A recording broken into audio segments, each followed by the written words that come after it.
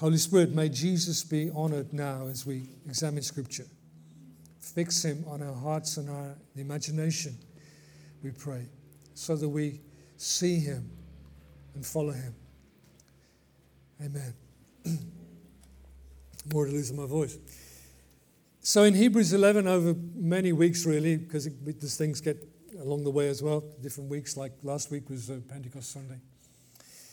The writer in Hebrews 11 gives examples of people who illustrate that great statement of Scripture in Habakkuk 2 verse 4. This button. The just shall live by faith. It's quoted 3 times in the New Testament, all 3 times by Paul, I think, Galatians, Romans, and in Hebrews. And then towards the end of Hebrews 10, Paul quotes that scripture, the just shall live by faith. And then in Hebrews 11, there are the examples of people who do just that. And each of those examples gives us another piece of the puzzle. What does it look like to live by faith? There are people who will tell you all kinds of ideas about faith. There's even a faith movement. But the scriptures here tell us this is what it looks like to live by faith. Remember, those 2 words really are interchangeable. Just like faith and obedience are interchangeable. Life and faith. The just shall live by faith, and faith is the way they live. So our whole life is one of faith, of dependence upon God, reliance upon God, trusting him, looking to him, believing him, obeying him. Having mentioned certain people in Hebrews 11 from Abel, the firstborn son secondborn son of Adam and Eve, right through to Joshua and Rahab, he then writes this. What more shall I say? For time will fail me if I tell of Gideon, Barak, Samson, Jephthah, David, Samuel, and the prophets, who by faith conquered kingdoms, performed acts of righteousness, obtained promises, shut the mouths of lions, quenched the power of fire, escaped the edge of the sword, from weakness were made strong, became mighty in war, put foreign armies to flight. It's kind of a hall of fame there, isn't it? Hall of fame of faithfulness. The judges, kings, and prophets or just simply godly people of Israel and Judah are mixed together here in these kind of descriptions. It was judges and kings in particular who became mighty in war and conquered kingdoms. Some prophets, like Elisha, put foreign armies to flight without a blow being struck by the Hebrew warriors. God just scattered them, the Syrians and so on. Others escaped the edge of the sword. Elijah was delivered from the threats of Jezebel. Elisha from Jehoram. Jeremiah from Jehoiakim. But it was Daniel for whom God shut the mouth of lions, and his 3 fellow Hebrews in Babylon for whom God quenched the power of fire.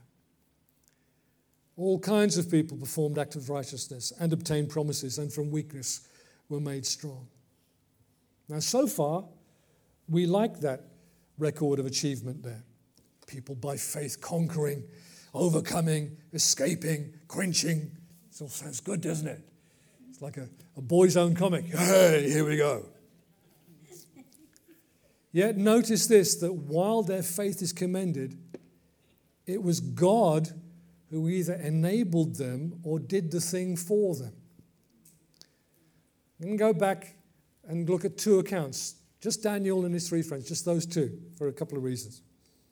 Let's think about Daniel's friends. We know by their Babylonian names better than their Hebrew names, which I can only remember 2 of those at the moment. Anyway, the names that the king Nebuchadnezzar gave to them were Shadrach, Meshach, and Abednego. Yes? Okay, no funny jokes on that. Nebuchadnezzar, the king of Babylon, had set up a great big statue, probably of himself, and ordered that whenever a certain piece of music was played and trumpets sounded, everybody had to bow down and worship the image. If they didn't, they would be thrown into a fiery furnace, like a huge pizza oven, but it was people-sized. 3 Hebrew men, friends of Daniel, when the music played, refused to bow down to the statue and they reported to the king. So here are the three men standing before Nebuchadnezzar, who's given them one more chance to bow as ordered. Music play. If you bow down, we'll forget about it. Music played. They stood where they were. This is what they said. "O Nebuchadnezzar, we do not need to give you an answer concerning this matter. If it be so, our God whom we serve is able to deliver us from the furnace of blazing fire, and he will deliver us out of your hand, O king. But even if he does not, let it be known to you, O king, that we are not going to serve your gods or worship the golden image that you have set up." The king was enraged. And on his orders, the furnace was heated 7 times more. Superheated. And those three men are bound and thrown into the fire. And the men who carry them and throw them into the fire are themselves killed by the blazing heat of the furnace. And the king looks into the furnace and he sees not 3 men in there, but 4. And the fourth figure, the king himself describes as being like a son of the gods. Forgive him, he's a pagan. We can put a capital S and a capital G on that. It was Jesus, the Son of God, walking around in the furnace with the 3 men. The king sees this and calls to the men to come out to him. And they stand there again, minutes later, before the king, without any sign or even smell of burning on them. Not their hair, not their clothes. It is as if they had never been in the furnace. Here is what the king then said. "Blessed be the God of Shadrach, Meshach, and Abednego, who has sent his angel," or messenger, capital A, capital M, the angel of the Lord, Jesus himself, "and delivered his servants who put their trust in him, violating the king's command, and yielded up their bodies so as not to serve or worship any god except their own God.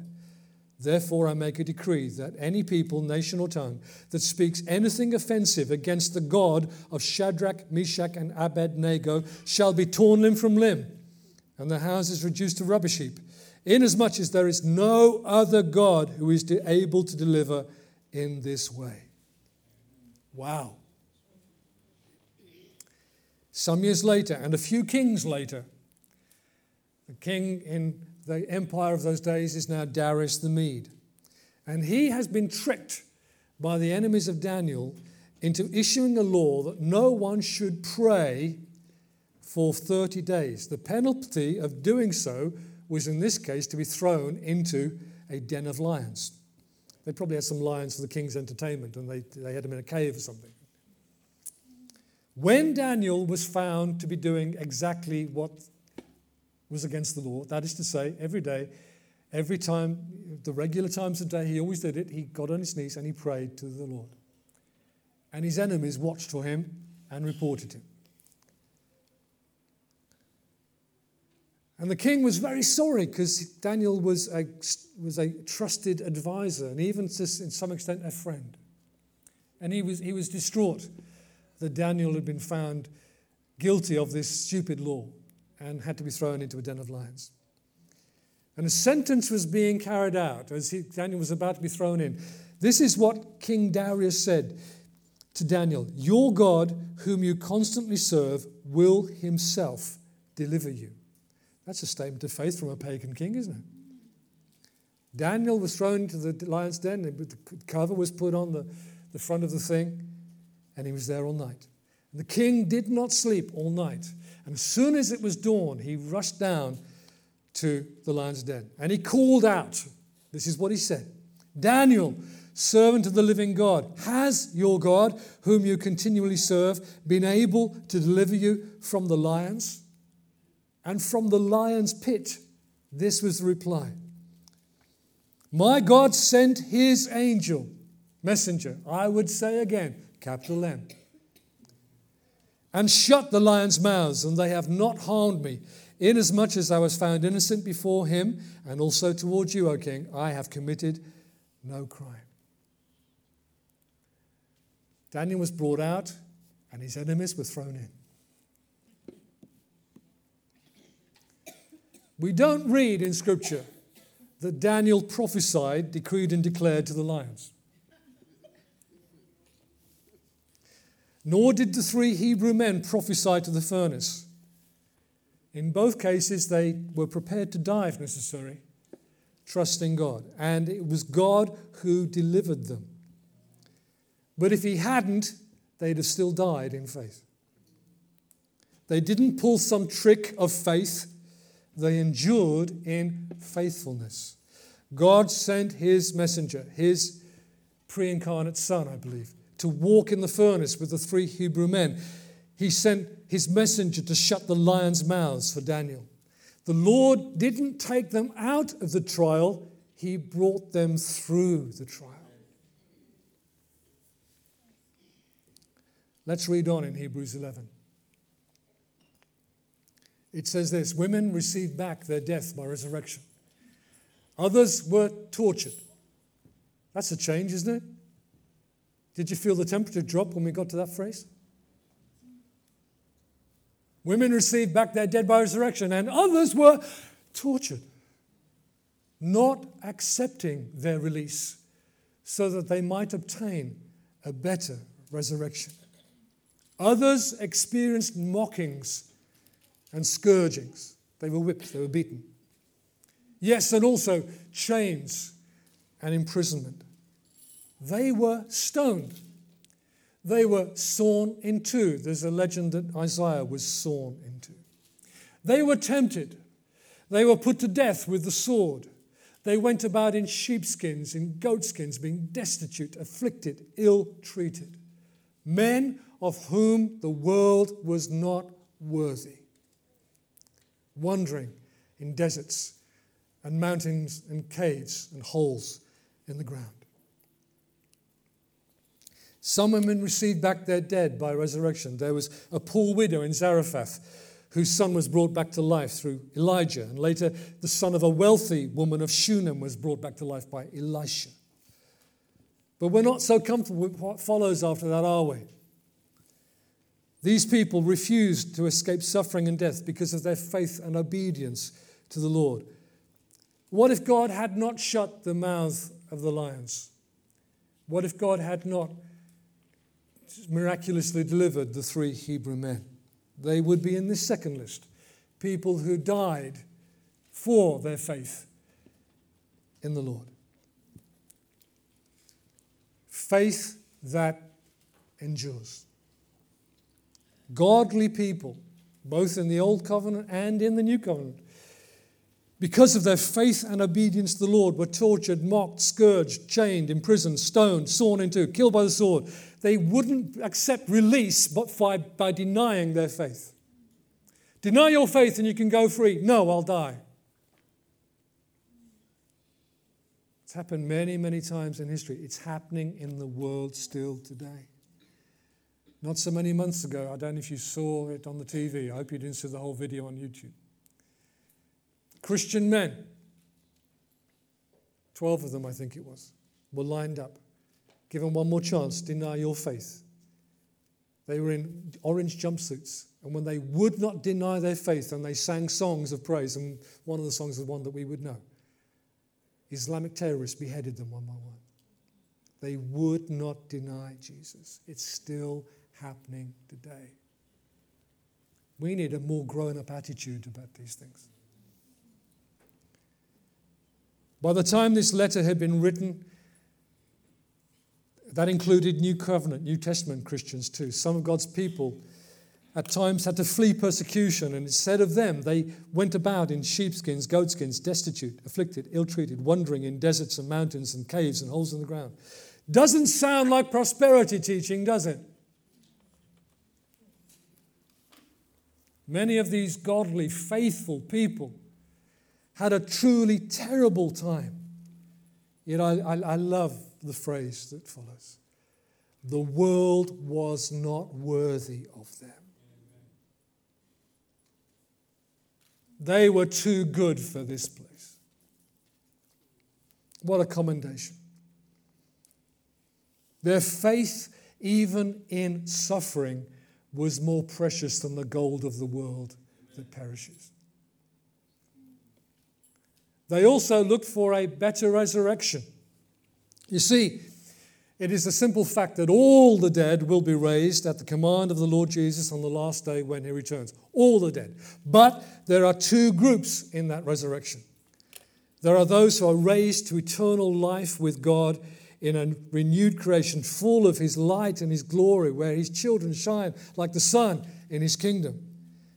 And there are those who are raised to everlasting death and darkness without God.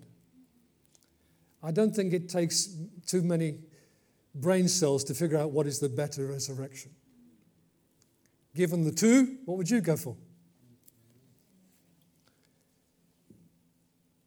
It's that eternal inheritance of glory and light that these suffering soldiers of faith fought and died to receive.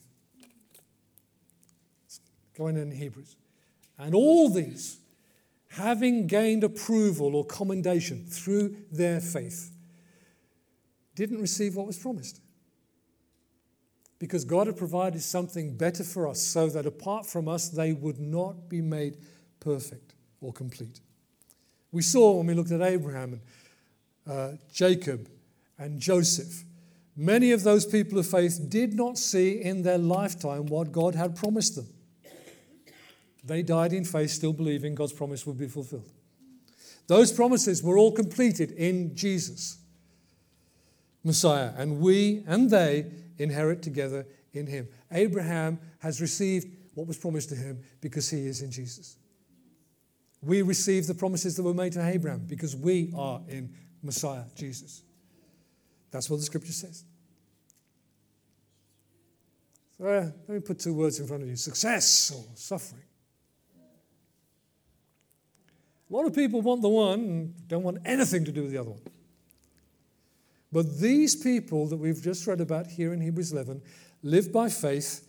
Whether in our estimation they suffered or succeeded, it was the same faith. They were faithful, and God approved them for their faithfulness.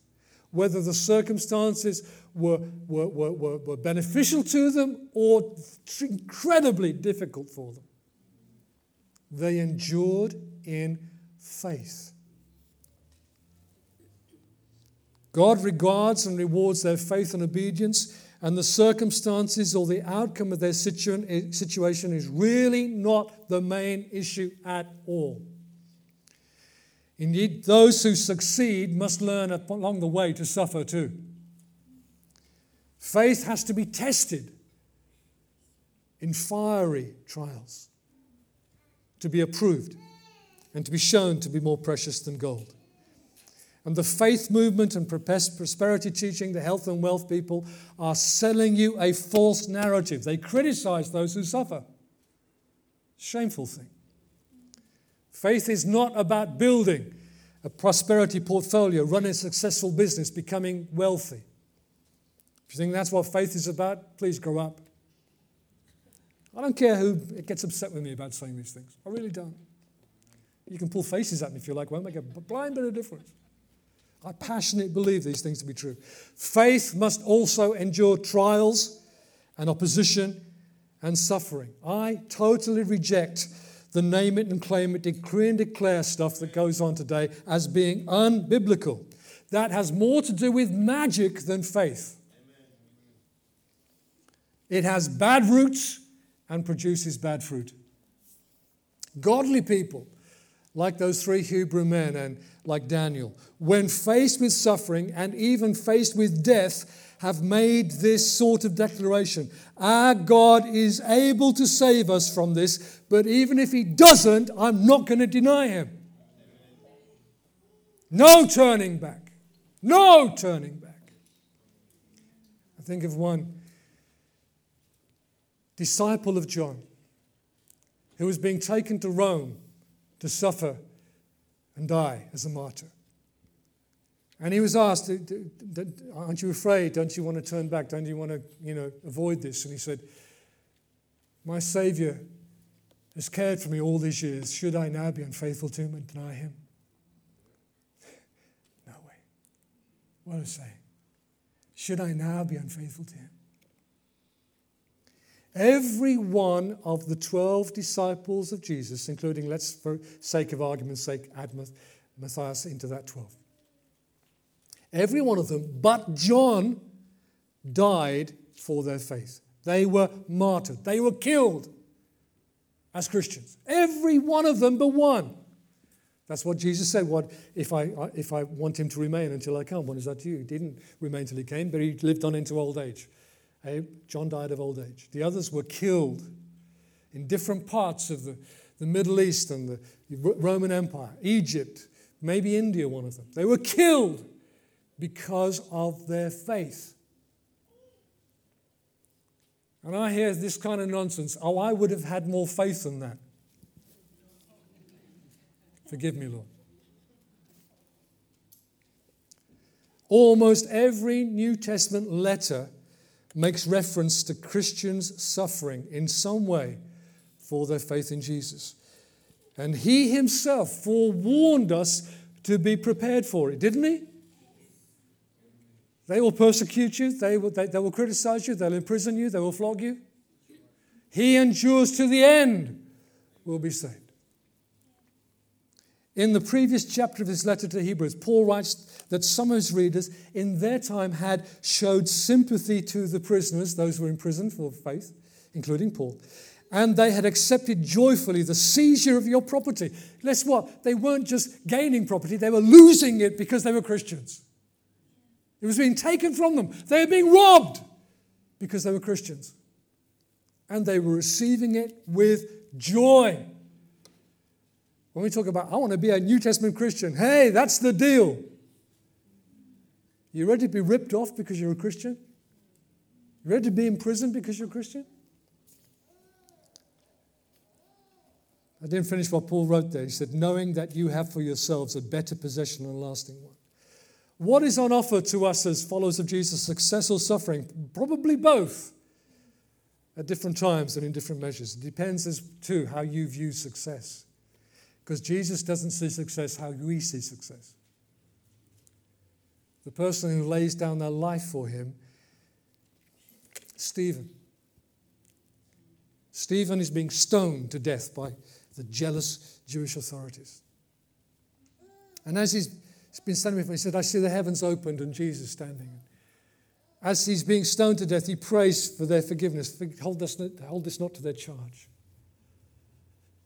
He saw Jesus standing to welcome his servant because he was choosing to suffer and even to die as a witness to Jesus. Now, I was talking with MacDonald about this the other Sunday. Very rarely in Scripture do you read about Jesus standing in heaven, but he's standing to receive Stephen. How does God see success? Not like we do. Not like we do. We have a warped idea about what really matters, what's really important. And we love things that can be robbed from us tomorrow, taken from us in a moment. You know the verse, I can do all things through him who strengthens me? Let me read that to you in context from Philippians. Paul writing to the Philippians, but I rejoiced in the Lord greatly that now at last you've revived your concern. They'd sent a gift to support him and help him. Indeed, you were concerned before, but you lacked opportunity. Now, not that I speak from want, for I've learned to be content in whatever circumstances I am. I know how to get along with humble means. I also know how to live in prosperity. In any and every circumstance, I've learned the secret of being filled and going hungry, of both having abundance and suffering need. Then he says, I can do all things through him who strengthens me. Amen. Nevertheless, you have done well to share with me in my affliction. Humble means or prosperity. Being filled or going hungry. Having abundance or suffering need.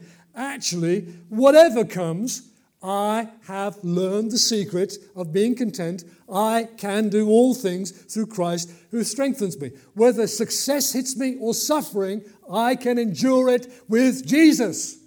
That's what that scripture means.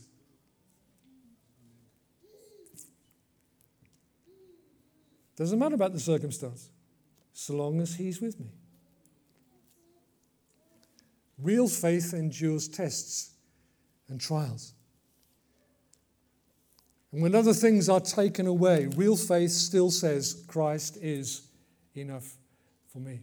When we get into Hebrews 12, we're going to be looking at why we face trials, because it's God maturing us. It's the discipline of a loving Father to correct us and shape us.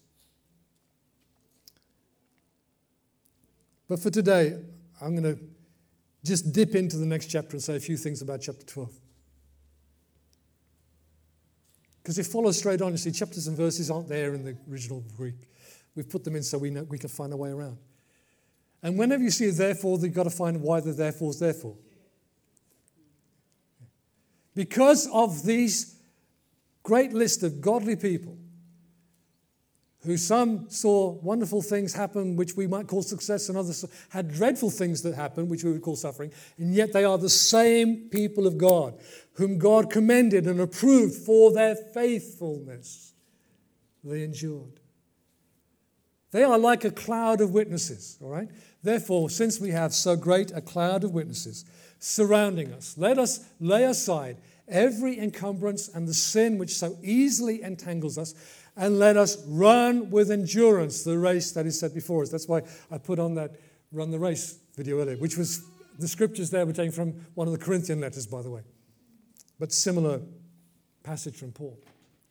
Fixing our eyes on Jesus, the author and perfecter or finisher of faith, who for the joy set before him endured the cross, despised the shame, and has sat down at the right hand of the throne of God. For consider him who has endured such hostility by sinners against himself, so that you will not grow weary and lose heart. You know, some people picture the cloud of witnesses as being like, you know, the Millennium Stadium or the Emirates Stadium, you know, all these people in heaven are looking down on us. Well, I don't think we need to imagine that. It's scary enough for me that God sees me all the time, all right? But I do think that these examples of faith that the writer has brought in from the scriptures are like, you know, a roll call of heroes. But they're a different kind of hero than the one we usually are used to. Heroes who suffered, heroes who died, who would not choose release, but chose to suffer instead.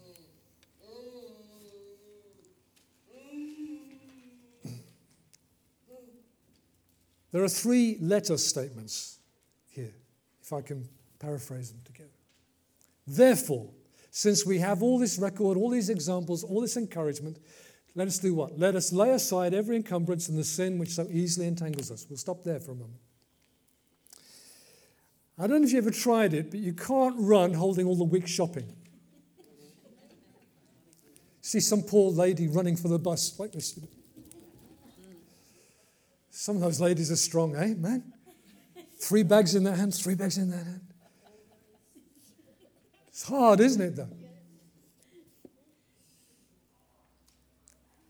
Neither can you live well as a Christian without letting go of your old life. It's called repentance. Being released from your old sins. And anything else that slows you down. There are things that will just slow us down, prevent us making progress in this journey of faith. They have to go. Sins and anything else which slows us down. The way we choose to use our time, the kind of stuff we read, whatever it is that slows us down, that holds us back, needs to go. And if you think, well, that sounds a bit radical, David, let me tell you how radical it gets. Jesus said, if your eye offends you, pluck it out. If your hand offends you, cut it off. Be serious about dealing with things that cause you to stumble, that cause you to trip up.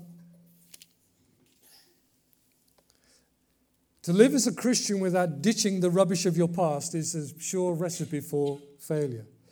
If you hold on to those things, I'm sorry, but you will stumble, you will trip, you will fall. Baptism is about repentance, remission, and release from your old way of life. Everything that falls short of honoring God, all that does not display faith and obedience to Him. Lay them aside Leave them by the side of the track and run. And then it also says, let us run with endurance. It doesn't say speed. This is not about how fast you can go. This is about how far you can go. Let us run with endurance the race that is set before us. The Christian life is not a sprint or a dash. It's not even one marathon, which you run in a few hours and you can go home and have a nice bath and have a nice meal and go to bed. It's a race that continues every day, day after day. The comedian and actor Eddie Izzard, last year, 2016, ran 27 marathons in 27 days in South Africa. That's amazing. Listen, we get to outrun even Eddie Izzard. Thank you. Dominic. Bit of preacher's encouragement from the... Let us run with endurance the race that is set before us. When is the race over? When Jesus takes us home, either by our death or by his coming. My friend, sometimes the Lord tells me to write things. I think, it's a bit, no, I'll trust him. My friend, you may be older, you may be in retirement, but your race isn't over. You're still here, continuing to seek and to serve the Lord. You're still building up treasure in heaven. Let me say that again. You may be older, but you are still building up treasure in heaven. You are adding to your welcome and commendation by the Lord when you see him. And as an example of that, let me quote to you Anna, because I read it in Luke the other day, right? Anna, a woman of 84, she'd been married as a young virgin, had a husband for 7 years, and then he died, and she'd lived the rest of her life, probably, 70-odd years, as a widow, serving the Lord day by day by day. And when Jesus was brought to the temple, 40 days after his birth, she came up and she gave thanks over the child Jesus and prophesied over him. She was 84, my friends. Do you think God might still have something useful for you to do?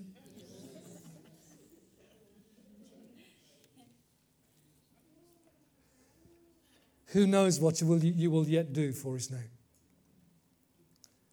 We have many great examples of people who lived by faith, who endured in faith and obedience, and even died by faith. But the greatest example is Jesus himself. Let us fix our eyes on Jesus. All these great examples, yeah, they're really good, but there's one person we need to fix on completely.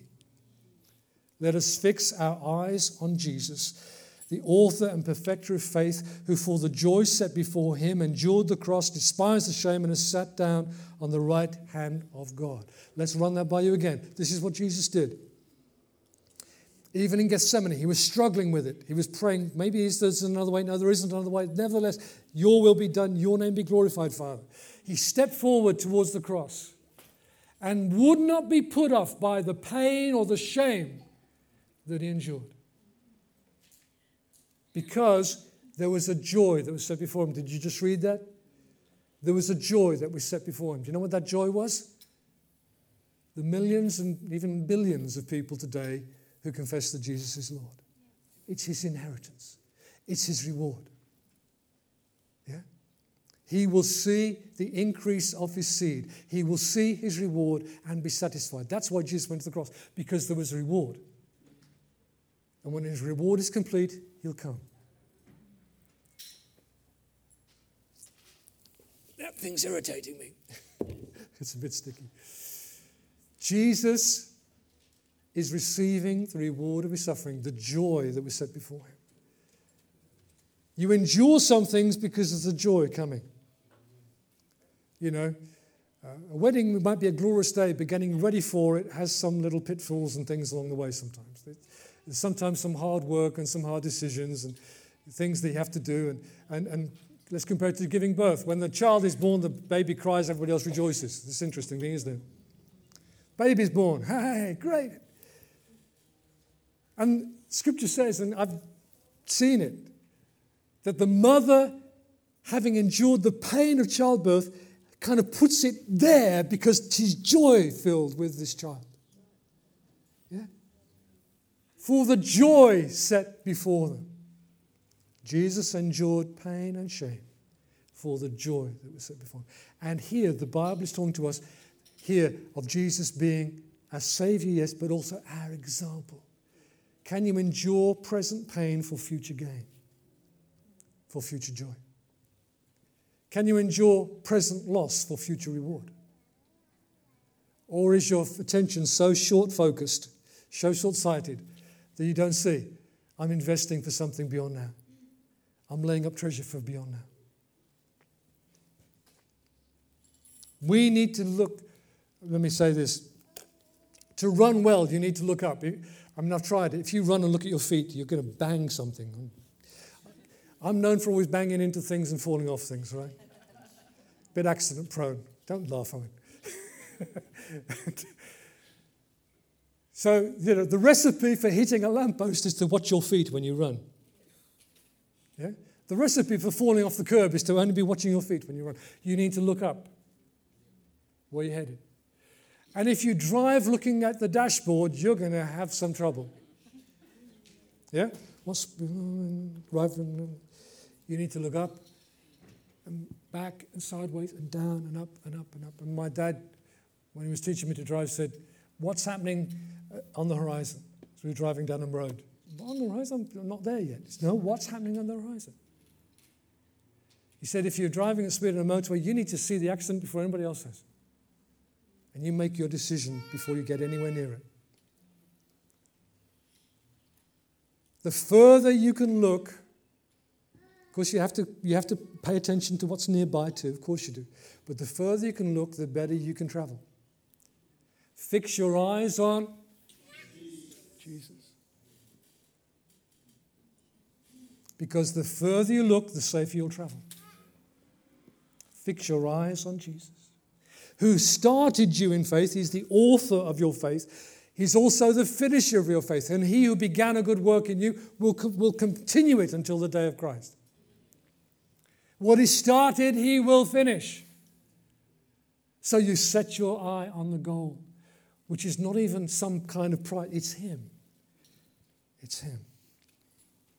You need to look further than here and now to live well and to run this race of faith. Look to Jesus who finished his course and now rules in heaven. He started faith in us and will complete faith in us. His example is that he endured all sorrow and all suffering for the joy and inheritance that was set before him. And he promises to share his joy and his inheritance with all who follow him. Fix your eyes upon him. I'm not going to say much more on Hebrews 1 and 2 because I'm going to come back to it in a few weeks' time. I want to come to that third verse of Hebrews 12 because I feel that this is pertinent. It has something to say to particular people here this morning. Consider him who's endured such hostility by sinners against himself, so that you will not grow weary and lose heart. This growing weary is mentioned 3 other times in the New Testament, once from the mouth of the Lord Jesus himself. Paul writes to the Galatians, let us not lose heart in doing good, for in due time we will reap if we do not grow weary. In 2 Thessalonians he says, but as for you, brethren, do not grow weary of doing good.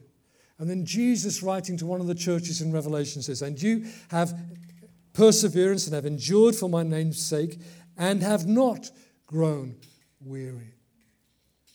We know from the example of Daniel that it's the part of the strategy of the enemy, that's a human enemy, political enemy mentioned there, but of our enemy, the devil, to wear out the saints of God, to grind us down, simply make us tired.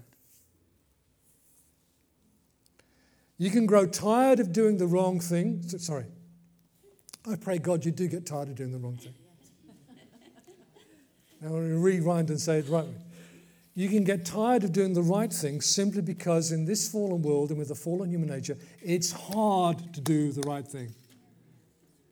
As President Kennedy said in one of his speeches about going to the moon, it seemed like a fairy tale when he said it. We choose to do the hard thing. Christians, every day of your life, you are choosing to do the hard thing. To do the right thing, which is hard. It's not easy. If you choose to do the easy thing, you'll compromise. You'll give in. But to do the right thing, you need to choose to do the hard thing. Again and again and again. And you can grow tired of that because the hardness and the difficulty is wearing. But you may also be experiencing hostility from sinners, those who resist you for your faith and obedience to the Lord, those who constantly try to pull you away or pull you down. There is one answer to those two things. Fix your eyes upon Jesus. Consider him. Run the race. Endure in faith. Don't grow weary. Don't lose heart. Those people's opinion and even their opposition really don't matter one tick. His example, his presence, his help, his encouragement are all we need. In the end, all we will see, all we will have is him. And if we will learn it, even now, he is all we need now too. Why did I focus on Daniel and his three friends? Because in both of those cases, Jesus was with them. He was with the men in the fire. He was with Daniel in the lion's den. He saved them by his presence.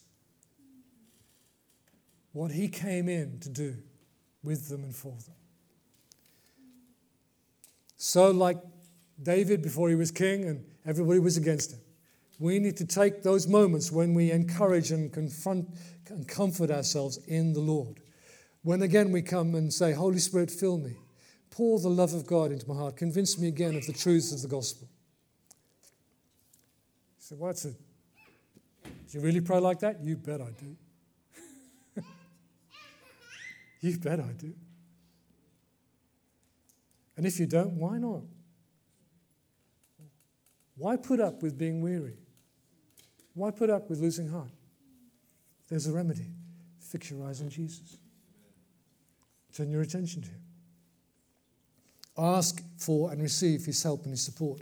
Be assured of what he says rather than what others say. Whose report will you believe? You know that old gospel hymn song? What is it? What's the reply? Thank you, Carol. The rest of you will. We will believe the report of the Lord. What does God say about me? What does God say about this situation? The truth is this: he is with us. Even in the trials, even in the suffering, he is with us. We know Psalm 23, don't we? Even though I walk through the valley of the shadow of death, yet shall I fear no evil, for thou art with me, thy rod and thy staff, they comfort me. Whoa, whoa, whoa, whoa, whoa. Rewind.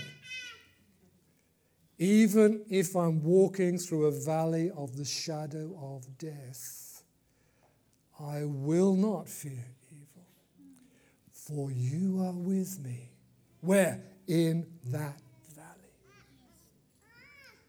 And even in that valley, his rod and his staff, symbols of his kingship and authority, comfort me. He's in charge. Even when I'm going through my darkest day, he is still Lord. Now go and read Psalm 23. Where am I? Fixing our eyes on Jesus. Let us fix our eyes on Jesus. Because when we don't, it's like the energy saps away from us. We grow weary. We lose heart. Because doing the right thing is harder. And because people often are not helpful. So we fix our eyes on Jesus.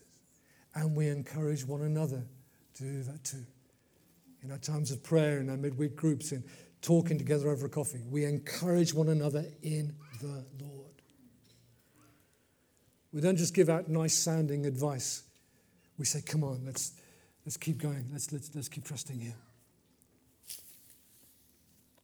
I've given you today a very different picture than one you will pick up from some sources about what it is to be a Christian, because I believe that this is the truth. It's uncomfortable, but it's true. We are called to a life that endures in faith, good times and bad times, hills and valleys. Whether we are sitting in the open sunshine or almost drowning in a flood of difficulty. He is still the Lord. He is still with us. His covenant, his promises have not changed. So we sing with the old hymn, his oath, his covenant, his blood, support me 'neath the whelming flood. When all around my soul gives way, he then is all my hope and stay. It's all about Jesus. So let me, before we move into breaking bread, just give you this thought. If you have never fixed your focus upon Jesus and said to him, Jesus, would you please take hold of my life and make me yours? I want to be a Christian. I want to follow you. I don't know even how to start, but would you please start? It says he's the author and finisher of our faith. Say to Jesus today, I want you to start faith in me. I want to start a walk of faith towards you today. Let it help me, Lord. Let it start today. Take a moment now and raise a prayer from your heart, very quietly to him. Something along the lines of what I've just said. Find your own words. Bible says everyone who calls on the name of the Lord Jesus, he will save. So why don't you call on his name right now? Make your prayer to him. Take a moment.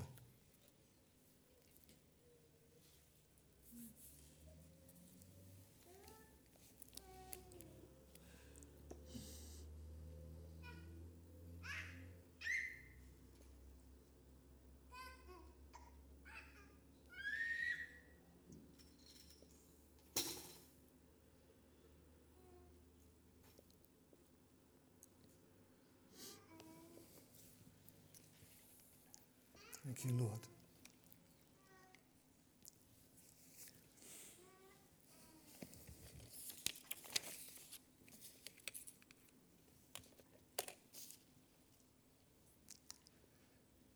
Pray, Father in heaven, you'll hear those prayers from hearts that are yearning, wanting to know you through Jesus, your Son. And answer them today, we pray.